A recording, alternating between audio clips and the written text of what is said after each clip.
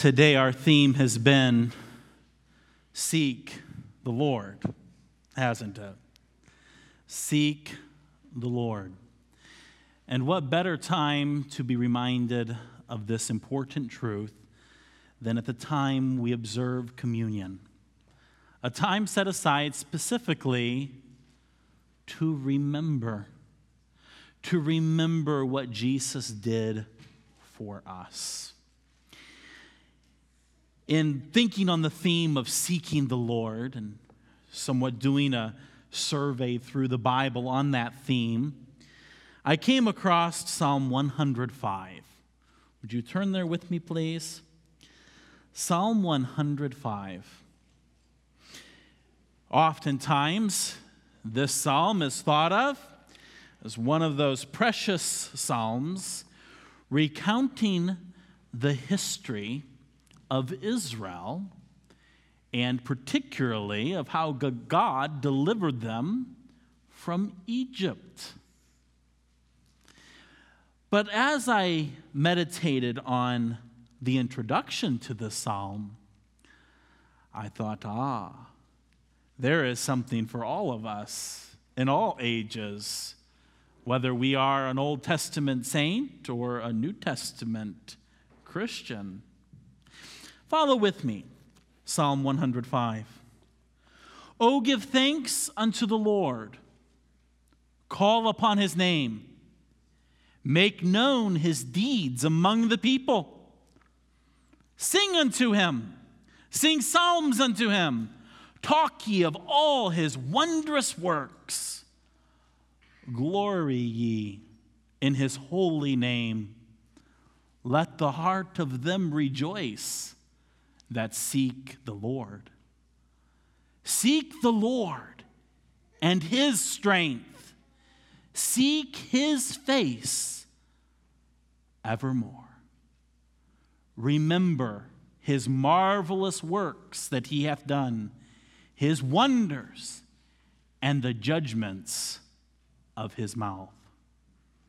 The psalm goes on to recount the remembrance of his marvelous works as it relates to Abraham and the children of Jacob, as it relates to their going down into Egypt and God bringing judgment upon the Egyptians and delivering them out of Egypt. But meditate with me on this introduction. And as we meditate on it, let's consider what we've gathered this afternoon to remember. The admonition is given here in verse 5. Remember his marvelous works that he hath done, his wonders, and the judgments of his mouth. Have you ever considered the marvelous works that were done for your salvation? There were some pretty spectacular things that Jesus Christ accomplished so that you and I could be redeemed, so that you and I could be bought. I think there of the phrase, and of the judgments of his mouth. If you think and consider what judgment means and how it applies throughout all history, and even applies in our situation, Jesus Christ did some marvelous works to bring about our salvation.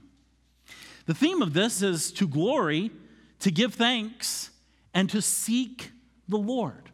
Do you see how the first verse went? It's a call to give thanks. Give thanks unto the Lord. Call upon his name. Did you know that what we observe here today in communion is also called a time of giving thanks? It's a time of offering thanksgiving for what Jesus has done. It's also a time of making known his deeds among the people. This is why we recount what Jesus did, what his deeds were in our salvation. It's a time for us to share as believers in rejoicing of what Jesus Christ has done. And just as we learned this morning as well, it's a time of singing. It's a time of singing unto him, singing psalms unto him, and talking of all his wondrous works. I hope that as we sang this afternoon, you paid attention to the words. Oh, that last song, the last verse of that last song was very much a communion hymn, wasn't it? As we considered and sang thanksgiving and praise to our God, as we considered what he did for our salvation. Have you ever considered it? I mean, we hear the phrase in the gospel summed up simply, and it is simple. Christ died for our sins according to the Scriptures. But as many of you know, it wasn't just a simple process of giving up his life that day on Calvary. That day was a day of horror. In fact, it's impossible for me to even begin to describe the agony and the torture of that day. Jesus went through tortures that left many men dead long before he was ever nailed to that cross. And then he was nailed on that cross, a form of really torture that is a pain unimaginable. In some regards, the only reason Jesus survived the scourging is because he had prophecies yet to fulfill. Few men survived the scourging that Jesus endured that day. Complicated by the demeaning and the dehumanization of him. Artists have tried to capture different kinds of the crucifixion, and I'll be candid.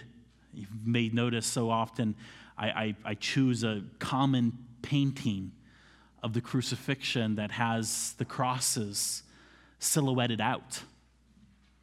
And I choose that on purpose because of two reasons. One, the artists can't really accurately depict what was on that cross, the gore and the horror of it. And the other reason is that it's hard to think on. It's hard to show. And yet I also don't want to leave a false impression. The scourging wasn't just a few little scratches on his back. It was a torture that left many men dead.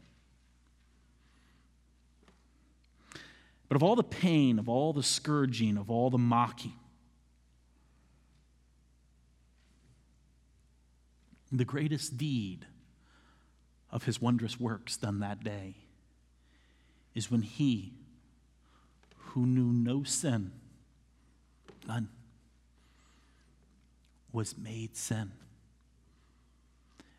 because my sin was put upon him. Because your sin and guilt was put upon him.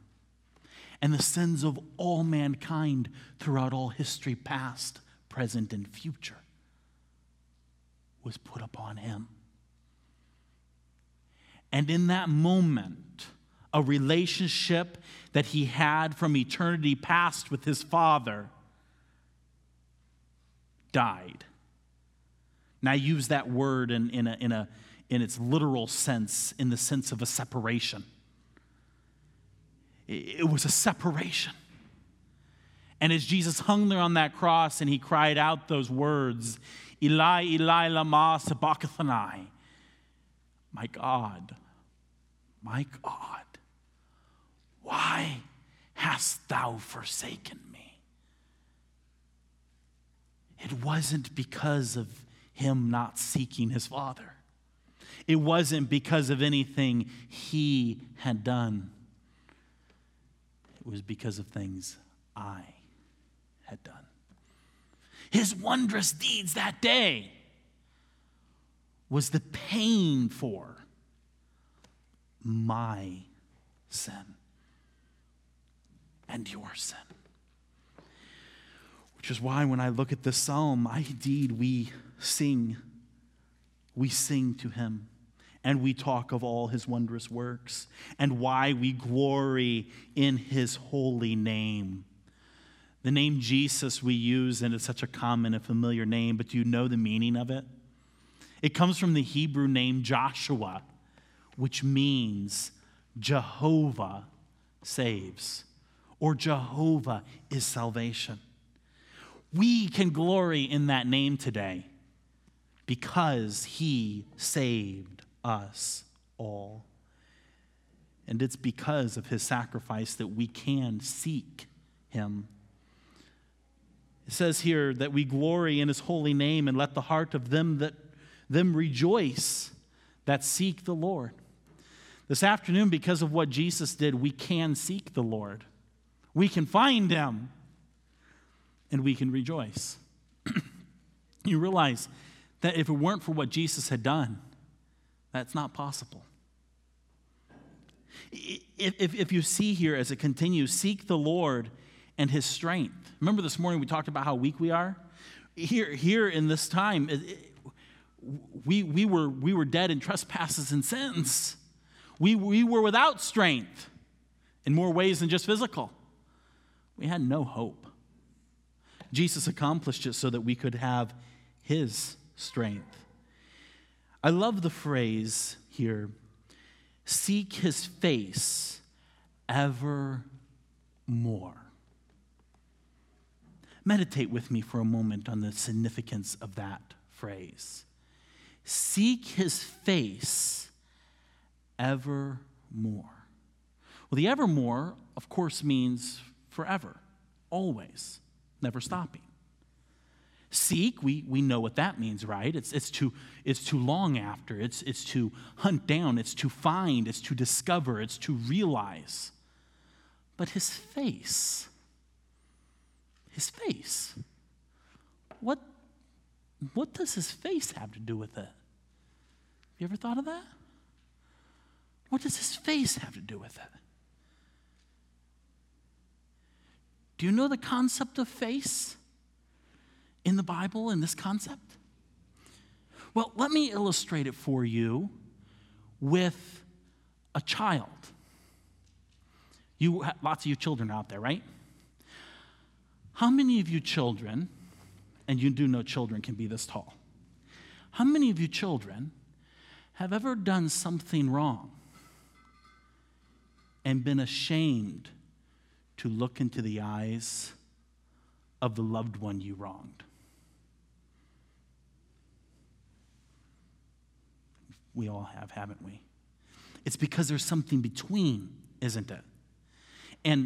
And we look at the floor, we look away, we avoid that eye contact because there's a shame. Sometimes there's on the other side, when you've done something wrong and you come to mom or dad and you even confess it, and you see their face fall. You ever seen that? Their face falls. They look to the floor. And you instantly realize there's something between us, there's a problem here. You see, that's kind of what happened when Jesus took all of our sin on himself. His Father turned away.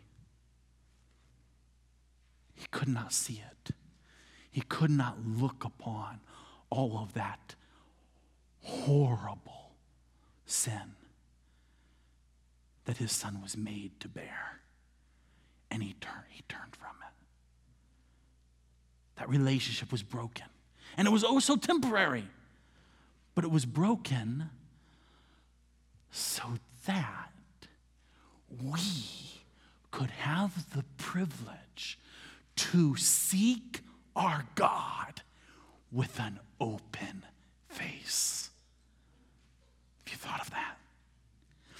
We don't have to come to our God like this. You ever seen children do that? Children do that.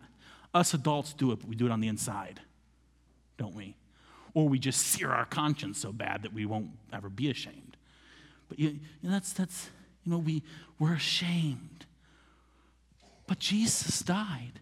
Jesus took our sin upon him so that we don't have to be like that when we come to our Father, when we come to our God.